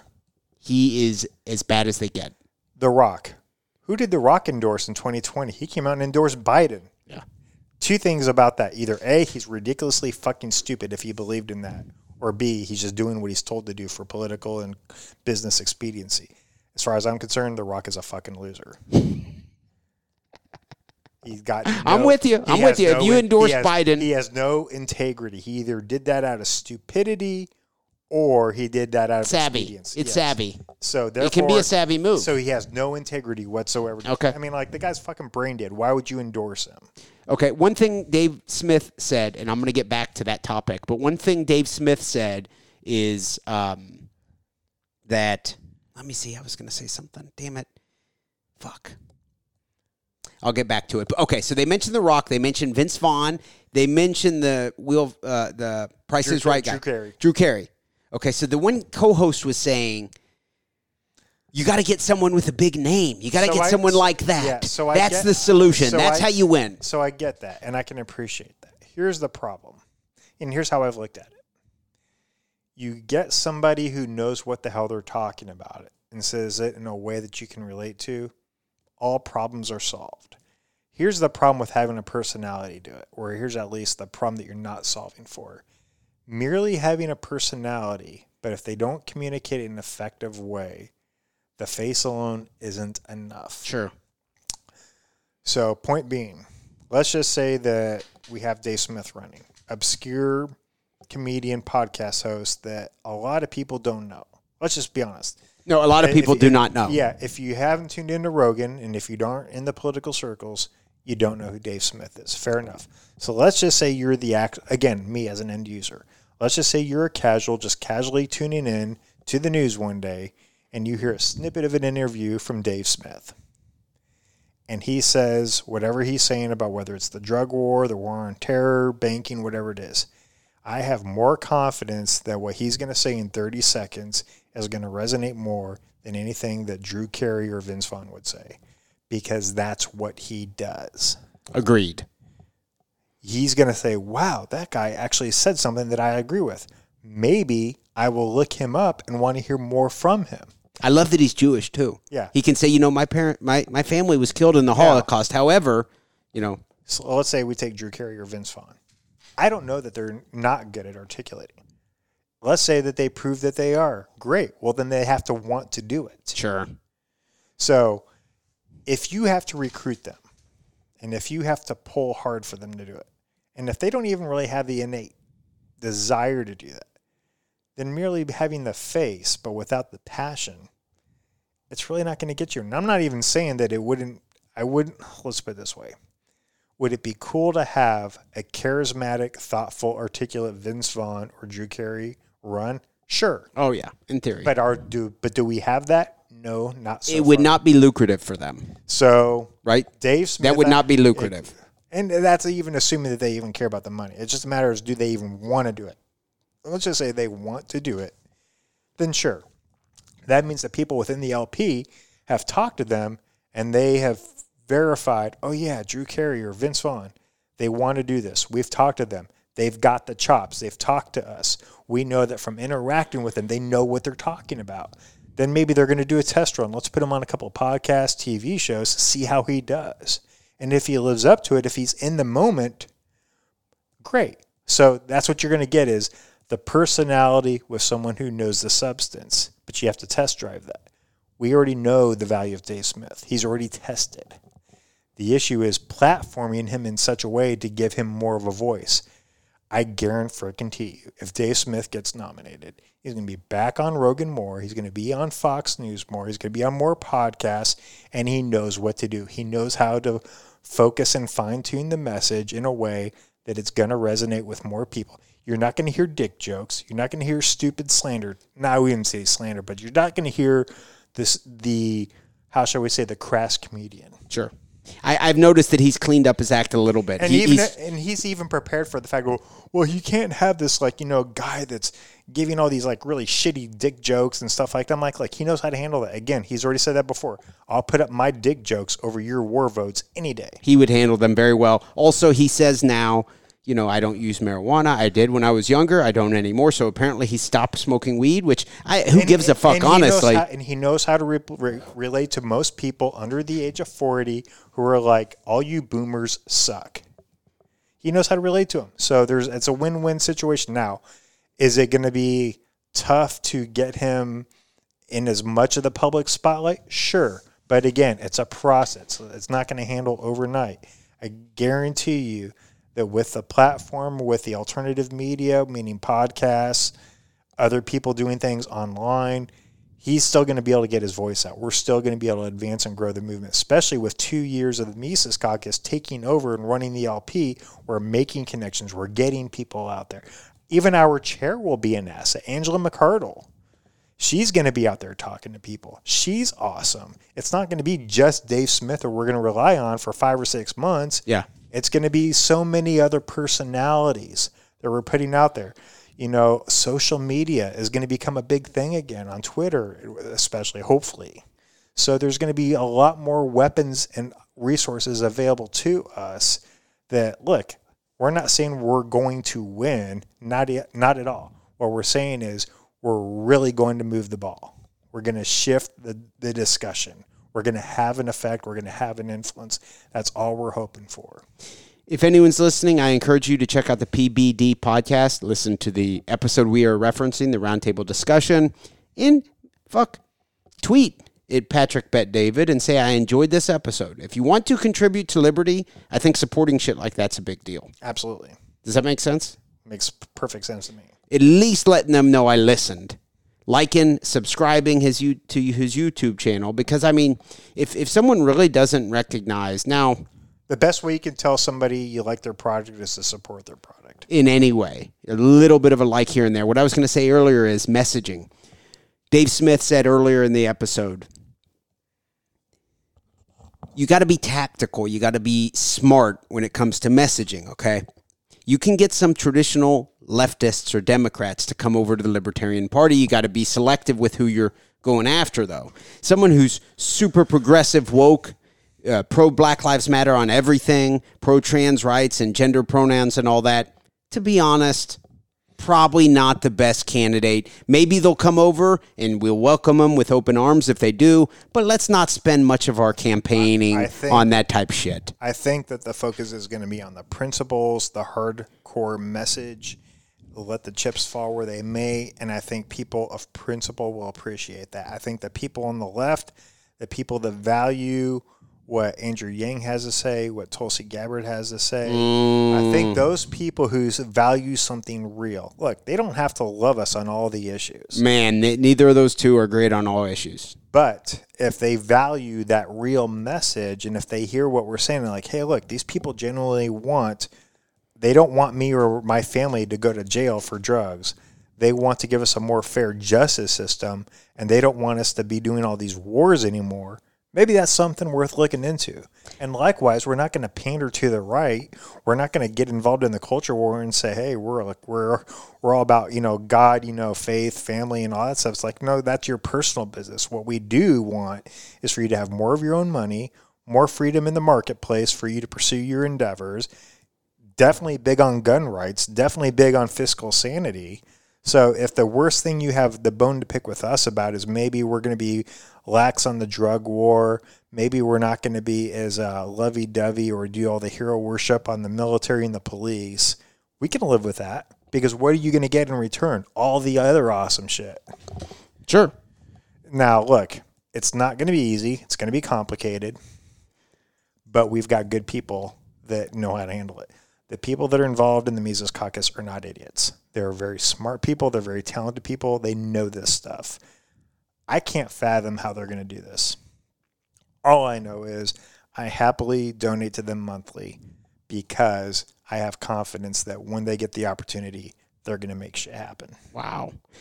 When I said the Mises Caucus is not going to spend a bunch of time pandering to Black Lives Matter, things like that, you made a great point, okay?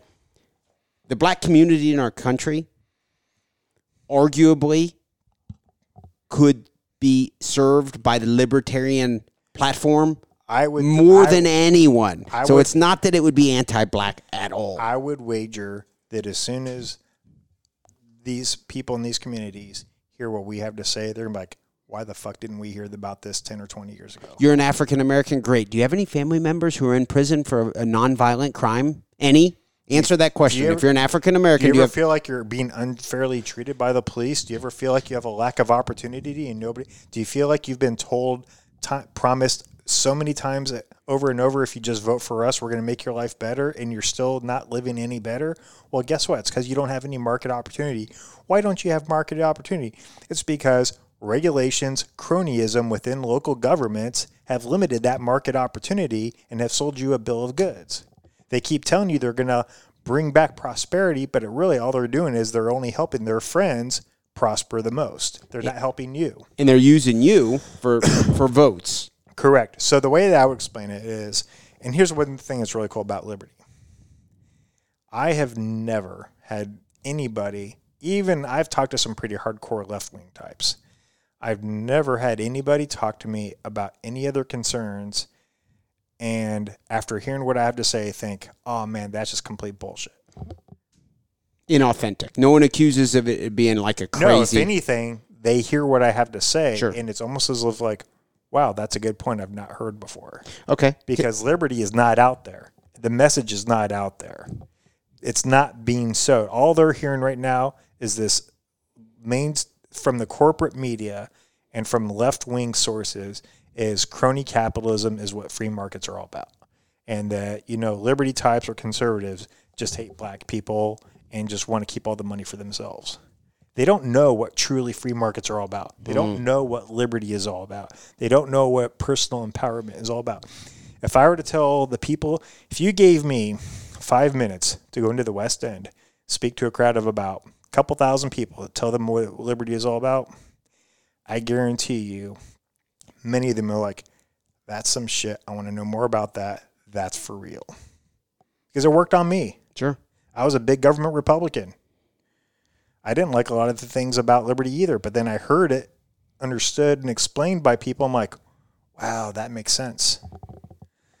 I think more so with them because a lot of the core beliefs that matter to us really directly apply to them. They just haven't heard it in the same way because for whatever reason, there's just a very closed bubble of information within certain communities. And I would argue that until that, it's kind of like North and South Korea. South Korea is more open, liberal society. North Korea, everything's locked down. There's not a freedom of information, so they only know what they're told from the state media. Well, the West End is very much the same way. Wow. These people don't hear of anything else because no one's telling them anything else. So if they get a chance to hear that, oh, by the way, guess what? I want you to make more money. I want you to be more prosperous. I want you to be able to have school choice. I want you to be able to own guns and defend yourselves. Legally. And I don't believe in any gun laws. So. Okay, but as of right now, the largest percentage of people who are victimized by the gun laws is oftentimes black people in our country. They have guns and they're not maybe registered. They get put into jail for them. So the current system fucks black people arguably more than anyone. So correct. So I guess to qualify it as I don't want you to be seen as criminal because you have a gun that was obtained in a way that the law did not recognize. Exactly. I don't give a shit if you bought a gun from your buddy. No, agreed. It should not. There should be no laws regarding that. So I want people to be empowered and be able to be prosperous by any means necessary, as long as they're not hurting other people. So that's what's really cool about that. But they don't hear that. All they hear is rich white people hate them. Hate food stamps. Yeah, it's like, you know what? I'll tell you this much. There's only one thing I've ever heard from John McCain that I've ever actually agreed with. What's that? I'll go after the cronyism at the corporate level before I go after the benefits for the people at the street. That'll be the last place I go to. And by the time we're there, we've already reformed regulations and freed up the markets in such a way they won't need those benefits. So imagine what happens when you deregulate the market, free up the barriers to entry within the market, allow for more healthy competition to lower prices to increase opportunity. You no longer need all these social benefits because jobs grow on trees, wages going to rise, there's going to be plenty of money to be had for everybody, and food stamps will truly be limited and rare. You won't even give a shit if you don't have access to them. You're like, I'm making money. I don't need food stamps. The government is not subsidizing the big box store down the street, which they are now entirely. And you would have incentive to go in with your family and get a local corner store. You own that shit. But so many people have not heard this message. They don't know how this works. They don't realize the reason why you don't have jobs is because the local government is controlling who can do business and who can't based on regulations. And maybe you have jobs, but that's not true. Industrial, that's not prosperity type Correct. jobs. That's working at a factory. That's you're getting hooray, I'm making $24 an hour working for some big corporation. It's business ownership. It's actual prosperity. It's generational wealth. It's shit that's actually going to empower you, where you don't have to be dependent on anyone, and you have actual freedom. So there's a lot going on there that they don't hear about that I would love to be able to spread that message about. But I'm just saying is ultimately what the point is, there's a message to liberty that is easy to understand. It's just that unfortunately it's not getting out there. And that's going to be the goal of the Libertarian Party's mission going forward as soon as we're done with it to taking over is we will have that voice. We will have that platform to get that message out there. And also to conservative types. We're going to tell the conservatives, hey, by the way, this whole thing about limited government, fiscal sanity, about empowering you and your families to live the way you want to live without being intruded on upon the government for you to be able to keep more of your own money, guess what? That's going to be a real thing. That's what we're talking about. Gun rights, you like guns? Guess what? We love guns. You want to have your own machine guns and tanks? Cool. So do we. Now, I will say as a former veteran, machine guns are stupid and tanks are dumb, but that's just my own personal opinion. But you can have them if you want. Absolutely. As you should be able to. In that podcast, I like Patrick Bet David was asking things like, okay, what if a rich person wanted to buy a nuke? So let's talk about that. There's so much in that podcast. Oh, my gosh. 3 hours and 15 minutes of gold. What we would have to do is we'd have to go back over it again and just start doing bullet points and all these things and come back through and do another podcast, which we could probably We should do it. I'm down. Because there was so much brought up. So, yes, McNukes and limitations of foreign policy. So, on McNukes, the idea that someone's just going to randomly buy a nuclear weapon and then potentially be a threat to somebody. So here's the premise. Potentially, yes, you could. Yeah. The fact that nobody has kind of speaks for itself. First of all, what benefit does it have for you to acquire a nuke unless you're a madman that you just want to destroy your own backyard? What if Elon Musk used all his money to buy one nuke? What does it benefit him? Yeah. I mean, if he just wants to die and take out society. So here's the thing. Kill Canada? Think about the logistics that goes into that. Oh, you want to buy a nuke? Well, last I checked, nukes aren't exactly sold at Walmart. So you would have to go through the black market to acquire a nuke. Last I checked, there's limited access to these nuclear weapons. And so that even if in a society where nuclear weapons are available, it's going to be like, okay, who wants a nuke? Oh, it's that guy. That dude's not a stable dude. He's got kind of a history of being kind of an idiot. Yeah, I'm probably not going to sell to him, even if he's going to offer me $1 billion. Why? Because I don't want to die. Because either what does he want to do with it? Oh, he wants to do something with it. Okay, well, guess what? I have family and friends that live out near where he is. Sure. I don't want to risk him nuking his own backyard. I just don't trust this guy to give him this damn thing. So it's the same thing that happened with when they were discussing, and this is kind of a difference of opinion I had with Larry Sharp, where they're talking about, well, I think it was either drugs or alcohol. We shouldn't be giving kids this stuff. So well, listen, I'm not saying everybody's going to be an ethical person, but if you legalize narcotics, is it possible somebody's going to be peddling dope to a 6-year-old? It's possible. It could happen. 6-year-old. It could happen now, so to speak. Oh, I'm sure it does. Here's the problem. That's parental responsibility. That's where you have to educate your kids, okay? You have a responsibility to teach your kids, here's what you do and don't get into. So the market is going to sort itself out in many ways. On foreign policy, he was talking about, well, I'm worried about, China taking over. Okay, China's not looking to take over. They're an opportunistic nation looking to capitalize. They're not an aggressive, hostile nation. They're not building an offensive military. They're using geopolitics as a way to advance and grow. And by the way, they're trying to do it at our detriment by playing us for suckers by using our economy against us based on Our T-bills. our own government. Yeah, they buy all these T-bills. I'm in Japan, own the really, majority. If you're really concerned about China, be concerned about the people within our own government that are enabling China. Sure. So there's a lot going on there. Some people, I forget who it was, but somebody on that podcast just really summed up the issue of China succinctly, saying, you know what? The more free and prosperous other nations are, the less likely they are to become aggressive and hostile. I think Larry Sharp said if he's in charge, we have a libertarian government in the United States, lift all the embargoes. Cuba, North Korea, everything. Lift them all. Let's have free trade. What was said, and I'm paraphrasing, is this. When each nation feels they don't have to worry about some other nation trying to bully them or manipulate them, they're free to just try to become wealthy and prosperous on their own in whatever means that they see. Sure. It doesn't mean that everybody's happy and agrees on everything.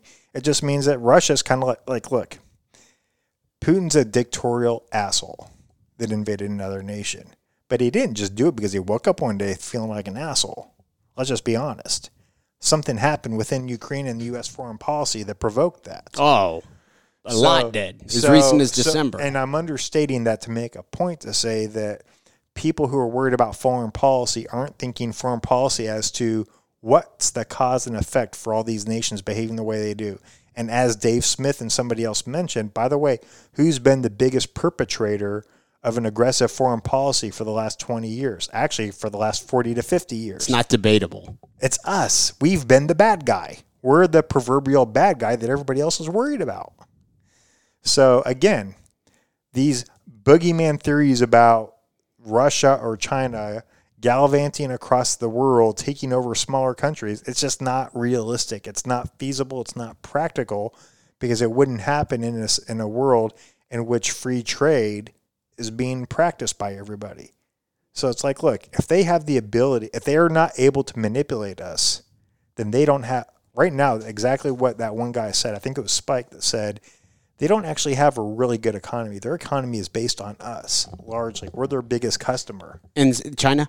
Yes. And they were articulating, Yes. Dave Smith was and Patrick Bet-David, they were Yes. articulating that some cases can be made that their centralized bank and shit is as much of a farce maybe as ours in some ways, which obviously is a nuanced topic. So there's a lot of things for people to consider about what goes into the freedom of a libertarian society that could be a concern, and it's worth discussing. Sure. But it has to be a nuanced discussion where people are willing to listen and tune in and consider what's being said. It's not a soundbite for sure.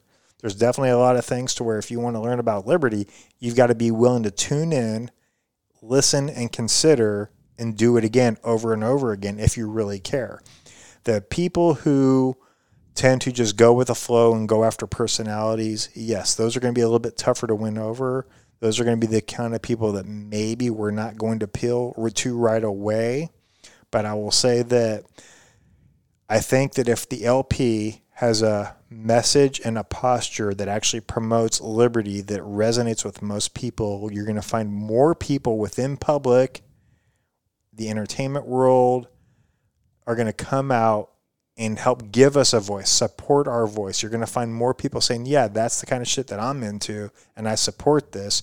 And people are going to realize, oh, wow, that's really cool. And it's not this abstract, stupid, left-leaning message that it has been since 2016. So with that said, you're going to find so like Joe Rogan, let's take Joe Rogan, for instance. On some ways, he leans liberty, and on some ways, he leans socialism. Cool. But that's also because, quite frankly, he's not really been put on the spot to really have to think it through or been presented with somebody who's really offering him a real choice. You got to watch this Larry Sharp, Joe Rogan interview. You heard Larry Sharp become argumentative and aggressive in this episode, right? Did you? Yes. Okay. You got to fucking Google, YouTube, search Joe Rogan, Larry Sharp. Well, I mean, I've got a subscription so I can get all the Rogan episodes. But, oh my God, Larry Sharp needs to chill out a little. I asked him about this on air, and he was like, I got a little carried away. But he was lecturing Joe Rogan. Joe was saying, I know one thing, teachers need to be paid more. And Larry was like, what? Yeah, they need to be paid more. How much should they be paid, Joe? I don't know, a lot more. And Larry's like, what the fuck? So that's the problem with Larry sometimes gets so deep in the weeds he forgets who the audience who he's talking to. Sure. That's where Dave Smith excels. Dave does. When he's on there with Joe, he doesn't argue with them. I hear something that Joe says, and I'm like, Dave kind of lets it slide. I will actually go the opposite direction. I think sometimes Dave is too amicable and doesn't call Joe on his bullshit enough. Yeah. Michael Malice did once. I think, well, I don't remember that, but I remember the last episode that I saw Michael Malice on there was like a year or two ago, and he was just like, they were just kind of talking dumb shit about their toy collections and stuff like that. But point being is, Dave, I think, could stand to be a little bit more pushback with Joe. What's important to, let's be honest, one of the biggest assets to Dave Smith is what? That he's legitimately good friends with Joe Rogan. You don't want to fuck that up. Oh, he's not going to fuck that up just by pushing back on him a little bit. I agree. I think he just needs to do it in a way that is respectful and say, hey, look, Joe, so when you talk about this, let's think that through. Do we really think that makes sense for us to have socialized medicine? Why do you want socialized medicine? Because you want everybody to have medicine. This is a classical argument. Okay, well, why doesn't everybody have access to medicine? Well, technically we do. It's just very unaffordable. Why is it unaffordable, Joe? Oh, it's because of regulations. It's because of lack of competition. Sure. Why is that? Because the people that are currently running the system aren't doing it for your benefit. They're doing it for their benefit. 100%. Do you think that'd be better done with Dave Smith and Joe Rogan while they're out to eat and not on air? Or do you think it's good for those types of conversations to be done on air? Flip of a coin. I mean, okay, who knows? I'm not going to second guess Dave on that in terms of what I'm not there in the studio when he does it.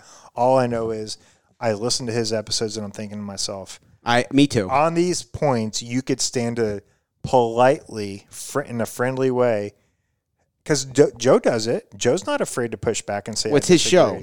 Well, but to be fair, you can do it in a way. Say, hey, look, again, just like I just did, say, hey, Joe, I get why you like socialism, but let's think about it this way. Again, why do you like socialism? Why do you like nationalized health care? You like it because you want more people to have health care. I do too. Yeah. But what's the best way to go about that? Well, think about what makes healthcare inaccessible or hard for people to get. It's because it costs too fucking much. And just walk through step by step the problem of why healthcare is so difficult and expensive for people to get. If you do that, that's a winning combination for two reasons. Number one, you've educated Joe and you've educated everybody else. And number two, you've demysticized the idea that healthcare is just some kind of complicated subject matter that baffles everybody's minds and nobody really understands how to fix it when the answer is staring us right in the face. It's just that too few people either know or care to actually express that in a way that really benefits everybody else. I don't want to say it's the mystery of fire, but sometimes people make things a little bit more complicated than it really needs to be. Sure. Gun laws is another perfect example. Let's just say that we talk about guns in a way that, let's just say people who are concerned about gun violence. Well, let's talk about what gun violence is. You can talk about it from the purely criminal point of view of people who just want to go out and shoot people. Well, what's the best way to stop somebody from shooting at you? To shoot back at them. Well, you can't shoot back at them if you don't have a gun. Why do most people not have guns? Either A, they're afraid of them, or B, where they live, it's hard for them to get a gun. Another thing, why do some people turn to violence? Well, maybe it's because of lack of economic opportunity and they're just trying to get by. Maybe they're going to hold up a liquor store or they're going to try to shake you down because they don't have any other way to get money. Well, that's another issue is why is there a lack of prosperity where you live that causes you to feel desperate to turn to violence? Again, that's something we can discuss and have a simple solution to. Say, hey, look, you wouldn't feel the need to go to violence if where you live there was more opportunity for you to be able to provide yourself. So this brings up a good subject. About 6 months ago, I think it was, Ja'Cory Arthur spoke out publicly after a school shooting. And he said that he carries a gun, but he's never shot anybody because his needs are met. People turn to violence because their needs aren't met.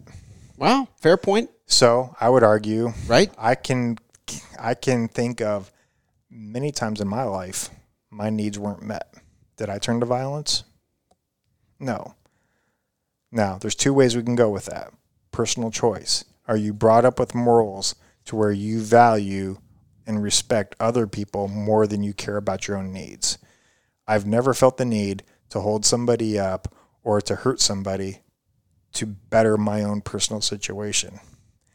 That being said, his needs aren't met. That's a legitimate issue. Why aren't his needs being met?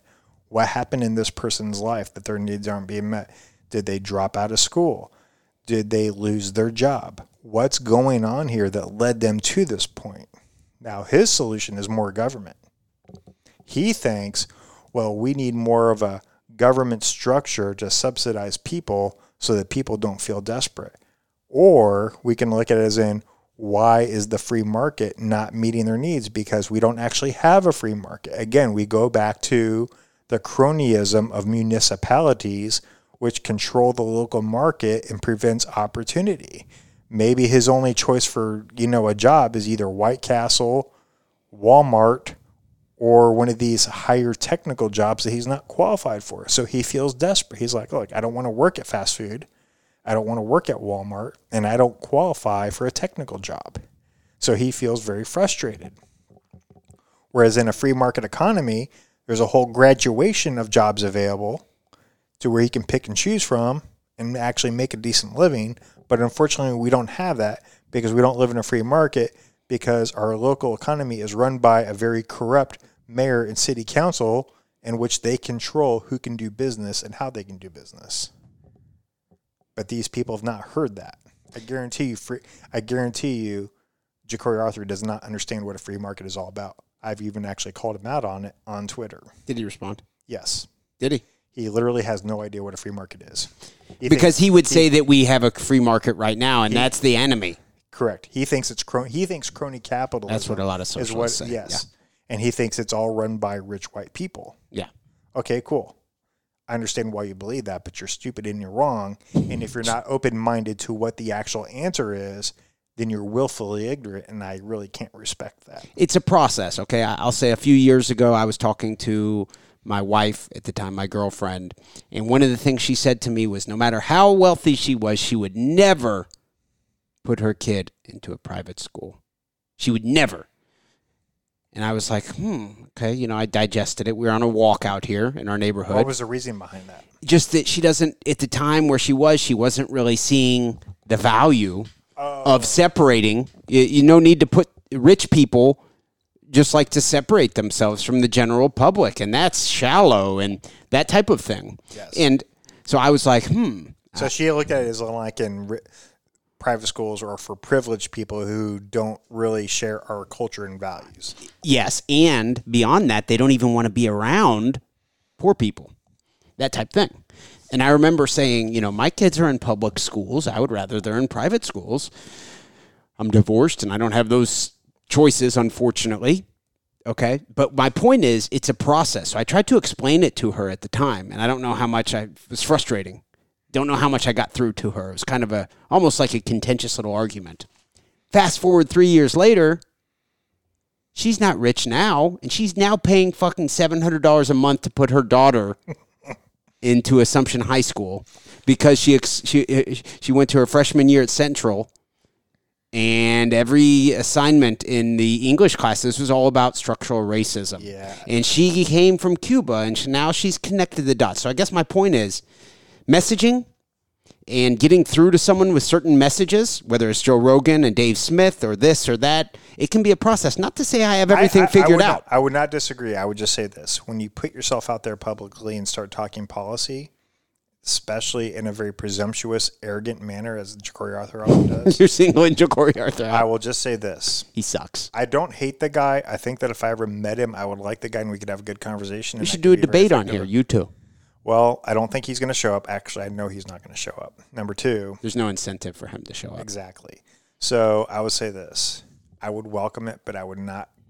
I would bet $100 he doesn't show up, and I would happily pay. We should invite him, schedule it, and then he won't show up, and you show up, and then we broadcast it like, "Where's Ja'Cory Arthur?" Take a picture of an empty chair. So, and we're on the flip side. If he does show up, I'll tell you how it's going to go. He's going to make numerous straw man arguments. He's not going to let me talk, and if I do talk, he's going to completely ignore everything I say, and he's going to go back to what he thinks, and it's not going to be an actual good faith conversation. I don't think he's capable of a good faith conversation. He's not going to be able to hear and consider what I have to say. I will absolutely hear and consider what he has to say because I've already heard and considered it. That's why I'm a fucking libertarian, because I've heard these arguments. I've heard what they've said. I know what they're talking about. I would even go so far as to say, if Jacory gave me 5 minutes to just articulate what I think of the black community and what they've been through, I guarantee his jaw would be on the floor. Sure. Because I think I could emphasize with his concerns better than anybody outside of his circle. Wow. And that's not in a woke way. That's not pandering. Because I could guarantee I would say, you know what, Jacory? Imagine being a young black kid growing up in a neighborhood where all you see is violence, cops who look at you sideways, people who don't value you, a school system in which you're not really given an education. Even if you get straight A's. And there's a lack of opportunity, and all you see is judgment and despair, and you don't have any reason to have any hope. And here's the best part. The people who you're told are supposed to protect you, all your encounters with them, all they do is harass you. All they do is judge you. All they do is give you a hard time. They're not there to help you. They're not there to be your friends.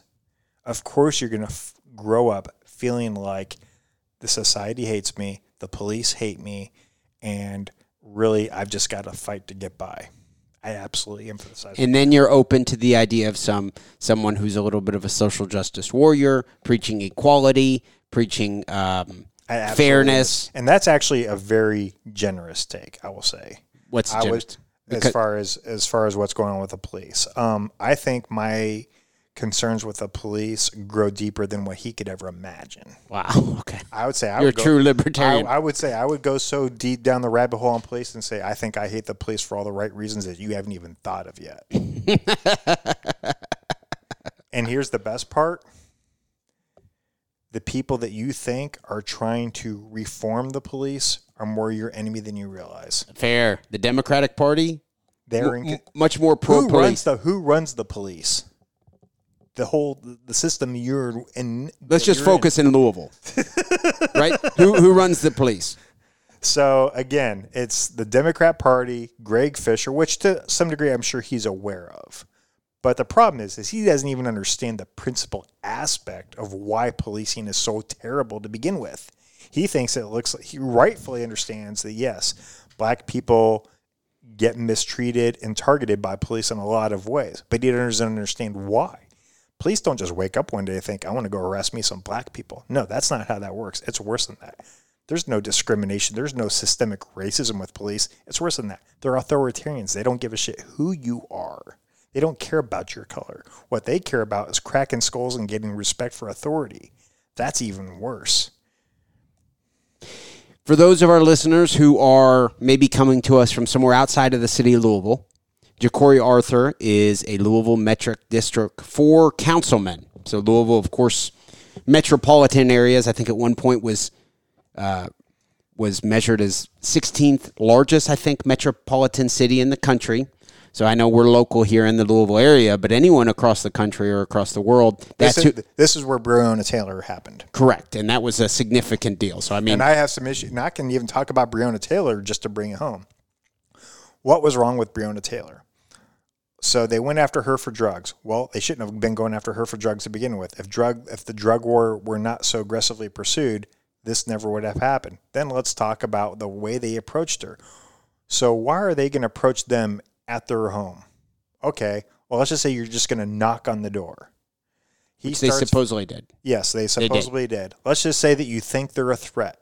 Why not for you just to let them walk out unsuspecting and surround them and take them peacefully just like that? Well, that's not an option. We want to get them at their home. Okay, cool. So you knock on their door, somebody shoots, so you start shooting, and here's the first rule of gun safety. Know what the fuck you're shooting. Well, not the first rule. One of the rules of gun safety. Know your target and know what's beyond your target. The fact that you didn't know you were shooting somebody that wasn't armed tells me right there you should not have been pulling the trigger to begin with. Even though they had just been fired at? Absolutely. You don't get a free pass to just start shooting them. So here's the thing. Here's the thing about it. Okay, so let's look at it this way. You're on SWAT. you're in a group that your job is to not shoot friendlies and take out the hostiles. If you don't know who you're shooting at, then you risk shooting the friendlies. That's a no-go right there. Just having a badge doesn't mean you get to shoot into the darkness without positively identifying who you're shooting at. What if that was your own kid in there? What if there was somebody else in there that you didn't know about that was of significant importance? Either way, you're not supposed to be shooting like that. You're supposed to know your target, and if you don't know clearly who you're shooting at, you hold your fucking fire.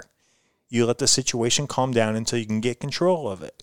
That's another big issue right there. They didn't use proper judgment in discharging their firearms.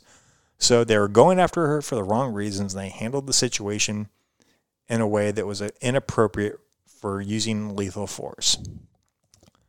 So had they known who they were shooting at, cool. But you didn't, because you shot somebody without a gun.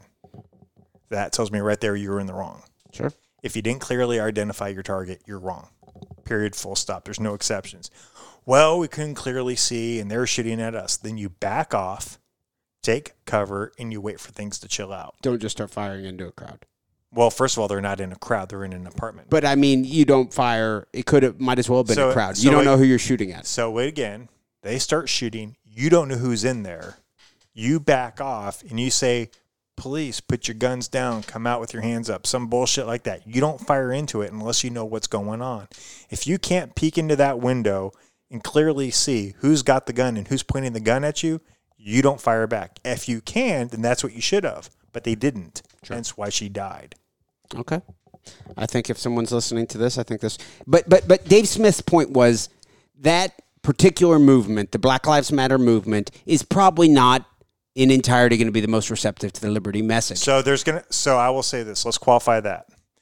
There's different kinds of people within the Black Lives Matter. Agreed. They're all individuals. You have people on the ground who basically they feel the frustration of being mistreated by society, by the government, by the police, and they genuinely have concerns. Now, I disagree with how they're approaching things, sure, but I understand the sentiment. Then you have the corporate, the activist level, my God, who are the evil people. Sure. So let's just separate. Agreed. So maybe some of them would be potentially people who could come over. You talk to them and say, hey, look, we agree. You get mistreated by the city, by the police, and you're not getting a fair shake by society in general.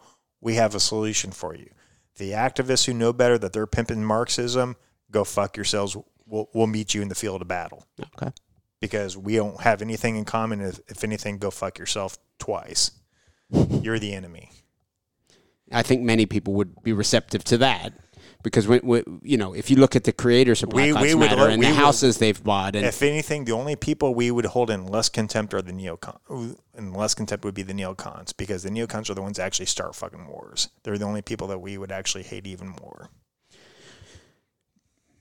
Brian, it's been a great episode. We're almost at 2 hours. Before we wrap things up, at KY Bourbon Snob is Brian. Actually, I changed it now. It's just Bourbon Snob, and Bourbon Snob is both my handle and my title. So okay, yeah. Is it? So, I don't know. Look, I'm looking at it. Is it not up at KY Bourbon Snob? It's still KY Bourbon Snob. Yeah. Yes, I guess I did. KY Bourbon Snob on Twitter. So if anyone's listening and interested, I don't get on there very often. Actually, more user. I tend to look more on Twitter. I actually use Facebook more often. So if you see me I'm Brian Fox. I'm on Facebook if you want to friend me on there. So I think we're friends on Facebook. I don't know if I see you on there very often or not, but that's where I get on the most. But the Mises Caucus group on Facebook, that's where all the action is happening. It's a closed group, but anybody can join. You have to answer a few questions, but you can get in there and hear what we're talking about.